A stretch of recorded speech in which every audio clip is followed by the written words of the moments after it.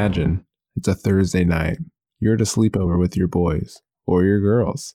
There's one thing and one thing only. You have to beat the last level in Kingdom Hearts. It's 3 o'clock in the morning. Are you going to do it?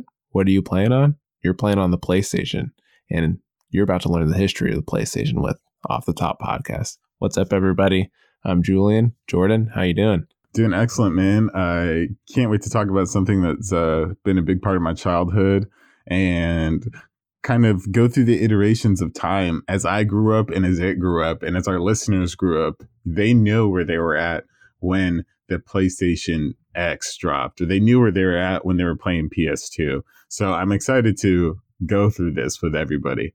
Easily the biggest console of my childhood or generation. Maybe if I was born a few years later, it would have been Xbox, but PlayStation is where my heart is. PlayStation 2 is where it'll always be.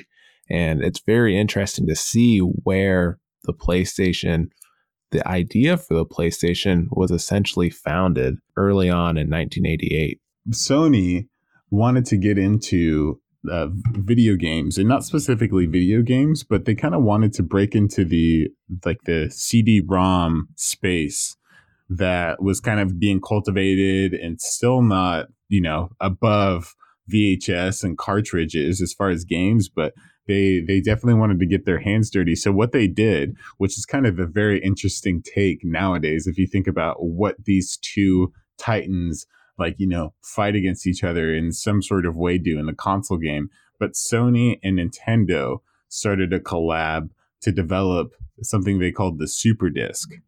And it's so surprising knowing what we know now about this deal. So Sony and Nintendo are working together. They're on the cutting edge.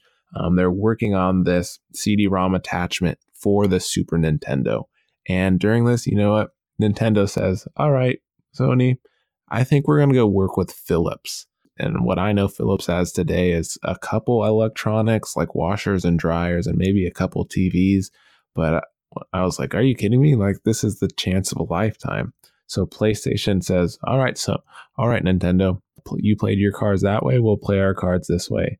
And Sony kind of decided to move on with this iteration, and where eventually they went on to make the first PlayStation, which there was only 200 models produced, and this could play Nintendo cartridges and could also play like audio CDs and read CDs with video. Yeah, a very interesting move by Nintendo. And I think the reason why, jumping kind of like getting a little bit more into it, is because Sony had a really sweet deal when it came to their agreement with Nintendo.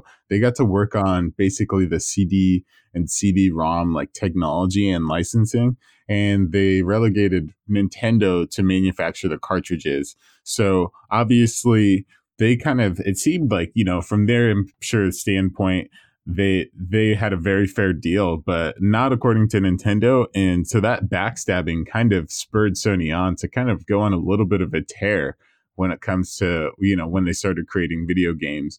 And after their kind of like their interesting little Frankenstein baby monster, whatever you would like to call it, they started jumping into the PlayStation X, or now what we know or consider as like the PlayStation 1. Exactly. And that's 1994. The PlayStation X is announced. And if you can't think of it now, or the PlayStation 1, it's this very slim gray console. You have 2 controller inputs. It was released obviously with no Nintendo compatibility. And it essentially, ended up selling over 300,000 units in the first month. It was a huge hit for consoles in 1994. The reason why it was such just a massive thing in the console world is because if you look at this guy, it kind of did everything that you would love a console to do, especially starting out. It had a 32-bit processor, which, I mean, yeah, granted, guys, okay, let's think of this in 1994 time. A CD-ROM, and just was cheaper and more powerful than any other console on the market as far as, what they were competing with. And another thing, too, is around this time, Sony started acquiring some real big dogs in the game as far as development goes with Konami, Namco, and more. So they kind of got the really, really hot start when it comes to just having a great console, and then having people just making, or like really, really talented development teams making these great games to come with it. And fast forward to now the PlayStation 1 was the first console to sell over 120 million units. And granted, it took a decade, but still, what a feat. Truly phenomenal, because those 300,000 units we talked about beforehand were only in Japan. It was later unveiled in 1995 in the US. And, it took them 8 years to get to 100 million units, and then 2 more years to hit a fifth of that and get another 20 million. And the thing that I found so interesting was that obviously this is pre-internet. So if you wanted to play on 2 TVs with a friend, PlayStation used to have the link cable. So you'd link your PlayStations together. They would link to the TV. So essentially a LAN party to play with, 4 players on 2 screens, or however you wanted to set it up, which was the ultimate friendship camaraderie time, seeing there was no internet or online play or Google Stadia at that point. Those LAN parties got hot and heavy. I'm telling you what, Julian. Never been to one, but I just imagine that's what it was like, by the way. So yeah. And granted, the PS1 wasn't always just taking trophies left and right. There happened to be a little bit of overheating issues when it came to the console. And so that's something that Sony had to work out themselves. But another cool thing, getting back on the things that they were doing right when it comes to PS1, was that they had a really, really cool edition of the PS1 that was just matte black, and it was called the Yorose version, which gave people a development kit to create their own games. And if you can imagine that, they were kind of giving the tools over to the people at that point and saying, go for it, create whatever game you think you can with this thing. And, having a very supportive role in the community and, encouraging people to go out there and use their PlayStation to, create video games, which I think was a very, it might have been a subtle play, but a very, very powerful one in the fact that they kind of gave the power to the people, and the people really embraced them for that. And seeing that power that they gave to their consumers, and also providing, as Jordan said, some major developers early on, you create some lasting memories. And some of the first games on the PlayStation that really took off, I bet you've played one of these 3 games. One of the games was Crash Bandicoot. The other game was Tomb Raider. And then you also have Metal Gear Solid. So I'm going to say there's a very good chance you have a memory playing this game, or watching someone play this game as a child, or going to that friend's house to play, Crash Bandicoot or Tomb Raider or Metal Gear Solid. And you kind of create that lifetime customer acquisition connection to the PlayStation. Julian, that just kind of brought some nostalgia back for sure. Because, I definitely, growing up, those 3 games definitely had a presence in my childhood. And to this day, here's something that I don't think anybody knows about me except my listeners and you. I still, to this day, Spyro the Dragon was a huge game for me, and I loved it. I watched my dad play it. I played it, and obviously I watched him play a whole bunch of video games. But to this day, if ever I just have just want to, I'm doing work, either I'm programming or, doing something, and I want a little bit of background noise, I will put on the Spyro the Dragon soundtrack and just let it go and just be in the zone. So, definitely Sony has worked their way into, my nostalgia pockets of my mind, and I love it that way. And you can see, why PlayStation's been so successful. Their timing in the market was great, but not only to have a great first product, the second product they came out with, not including the Pocket Station because that was kind of a flop, a little too early on for mobile gaming, but the PlayStation 2 is unveiled in 2000, which changed the game. Absolutely. Well, just so that we can kind of jump right into kind of like what they came to offer. So they had backwards compatibility. It was the best seller with over 155 million units sold. And another thing that was just gorgeous about it is I'll go through a list. Metal Gear Solid, Jak and Daxter, Kingdom Hearts, God of War, Gran Turismo, Crash Bandicoot, etc. And so they continued to check their competitors when it came to the PS2. And not only did they do this great jump to bring in more games, the PS2 could stand horizontally and vertically. It could play DVDs. The controller that they added, the second iteration of the DualShock, gave greater mobility, greater input, greater user enjoyment overall to make the experience as wholesome as possible. And so they're doing all these things and bringing in high definition graphics, which was, I think, 1080p at the time, and really stepping that bar up as technology advanced to make sure that, the customers that already loved PlayStation continued to play, but also brought in that next generation of gamers and the next generation for years to come.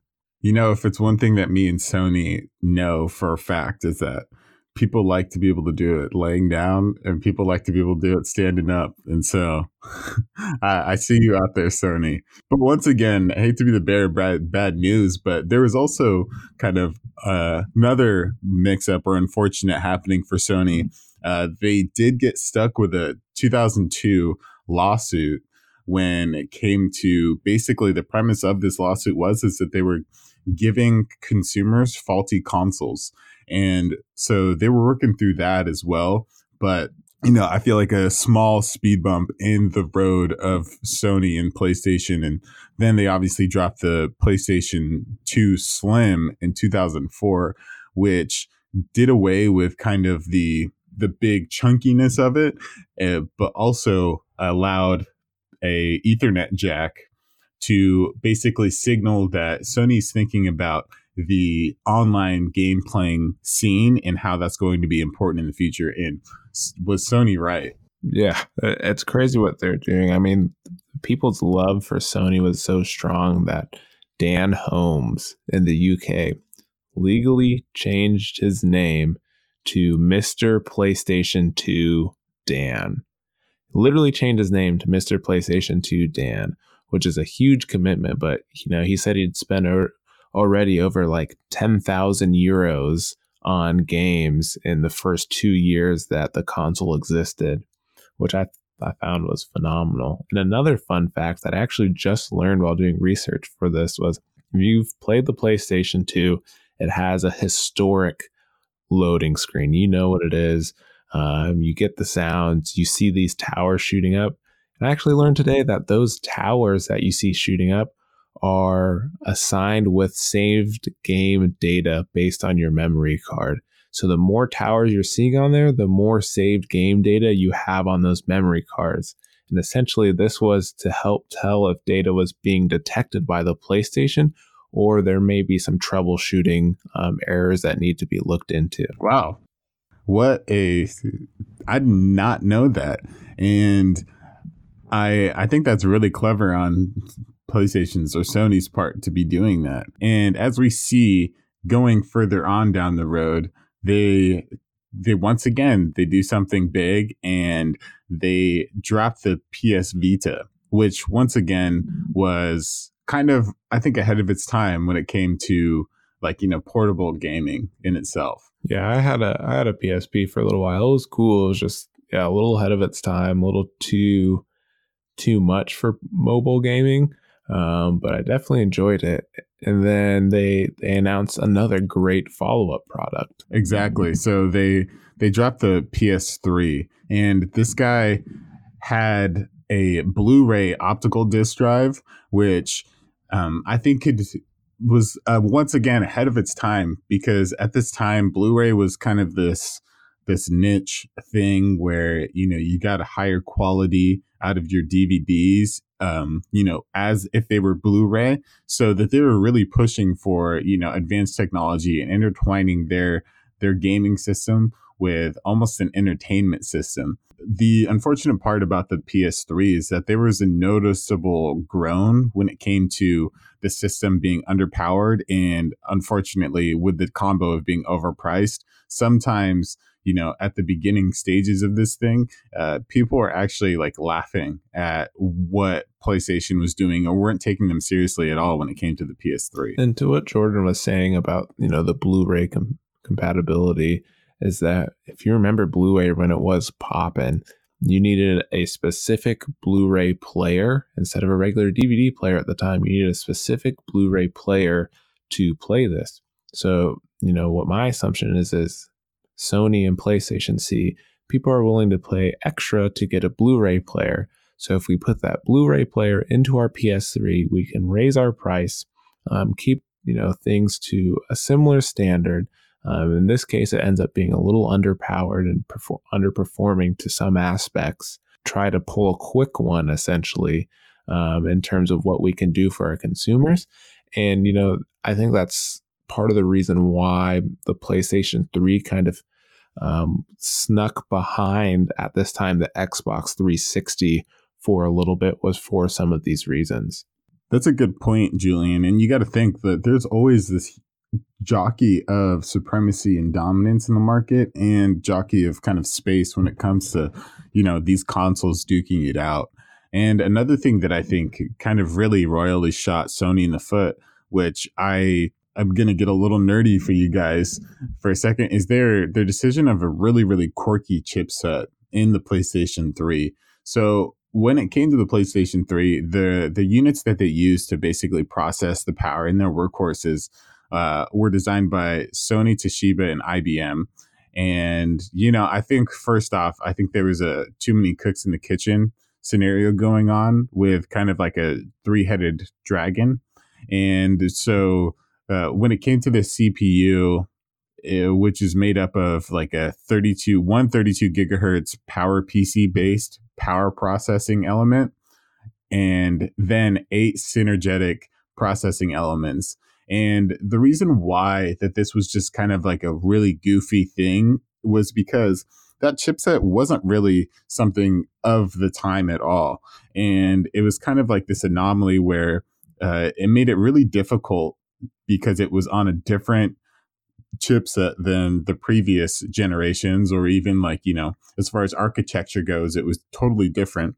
And so what Sony had to do to kind of keep their backwards compatibility is work in the PS2's architecture into the PS3 so that it would be backwards compatible, and then do their own thing. And so what happened is that developers found it almost like stupid to architect for something that's so expensive to develop, because it was so niche and so like goofy in its own right. So with just the hurting of being underpowered and overpriced, there also wasn't that many great games coming out for the PS3 because developers didn't see it financially viable to start creating games for this thing that, was just so expensive to create for. That's kind of, why that PS3 dropped off for a little bit. As Jordan mentioned, it kind of got really convoluted on a developer side, and just underperforming. The PS3 had, if I remember correctly, had some features tried to either additions or features built in to, if you guys remember this trend, to help for 3D TVs. So if that 3D TV trend were to catch on, you'd be able to play some of those games with the stereoscopic glasses and 3D specific glasses. That just never really caught on, so never really was utilized. But oddly enough, the PS3 won an Emmy. Didn't know they gave out Emmys for these, for their DualShock 3 controller. So the third iteration of the DualShock 2 analog controller. And this Emmy was for technological impact. So how they, adjusted this controller for sensitivity and user engagement and accuracy and speeds was worthy of an Emmy at the time. So, out of everything, maybe one good thing came out of the PS3 and they got an Emmy. When it comes to that, they were also doing good things with the PSN network and kind of, bridging that gap when it came to being able to play online and, getting into the digital space when it comes to gaming and, having there be so many games on the PSN network that they could play and also be able to play like, reboots or not even just reboots, but, retro games as far as like PS1 games and PS2 games on there as well. So the PS3 went through about 3 versions of kind of getting just sleeker and smaller. And then something cool happened, and I'm sure Sony just enjoys thinking about it and talking about it. In 2011, the PSN network halted due to a huge hacking outage that targeted 77 million users and got most of all of their information held in their PSN profile. Yeah, I remember that day on Twitter. I think these hackers called themselves the Lizard Squad. Just held the PSN and PlayStation hostage for a good period of time. And, after all these obstacles, 2013 rolls around. It's a new day. It's a new dawn. And the PS4 releases their latest console, or latest, I guess, number of console. Yeah, exactly. And so this thing was kind of Sony step into the right direction. They shifted the chipset to something that actually made sense. They also kind of provided like a really cool updates when it came to actually the console itself, the controller once again, and definitely upped themselves back in the game with being kind of what they were known for. I mean, granted, not the cheapest, but like have a really powerful processor. And another thing I'm going to get called the chipset guy. I know this. But another thing that they did with the chipset that was really awesome was that they made it based off of kind of, well, let me just tell you the stats and then you tell me what this kind of sounds like to you. So they had a x86 AMD 8-core CPU block. And then they had a 1.84 teraflops AMD Radeon GPU, which was block packaged in the system on chip style thing. That sounds a lot like a laptop or a computer to me. And so what they were doing basically is they started creating their chipset over kind of like what would be really similar to a computer. So what that does to the developers is, oh shit, this is going to be really easy to develop for. We just kind of did something when we created this computer game. So Sony, once again, redeeming themselves in a very cool way and opening themselves up to so many developers now being able to and almost wanting to create and develop games on their PS4. Word to chipset. But they also introduced, HDR gameplay. There's social media features where you could share games in moments super quick. Great user interface. Really caught up for its slacking behind Xbox for a while, and now things are getting pretty even between PlayStation, Xbox, depending on what side you're on. People are really starting to enjoy just being able to play games on either console. Jordan, off the top of your mind, no particular order. Doesn't have to be a hard list, but if you could think of your top 4 PlayStation games, what would they be? Damn, Julian, that's a good question. No, I would say not in any particular order.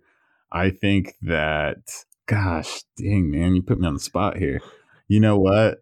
I'm going to go with, Spyro the Dragon. We've already talked about what that is about. Metal Gear Solid Snake Eater. Dragon Ball Z, Budokai 3. I don't mess with any of that Tenkaichi shit. And I'm going to save my last one. And this sounds lame. I can't think of one, but if I do, I'm going to drop it randomly, probably in the middle of this podcast. How about you, Julian? I'm going to say over the period of the PlayStation, my games I enjoyed was the Jak and Daxter series. Jak and Daxter, Ratchet and Clank. I'm going to combine those. I liked Psychonauts. I liked Kingdom Hearts, and I liked I think it was Sly Fox or Sly Cooper.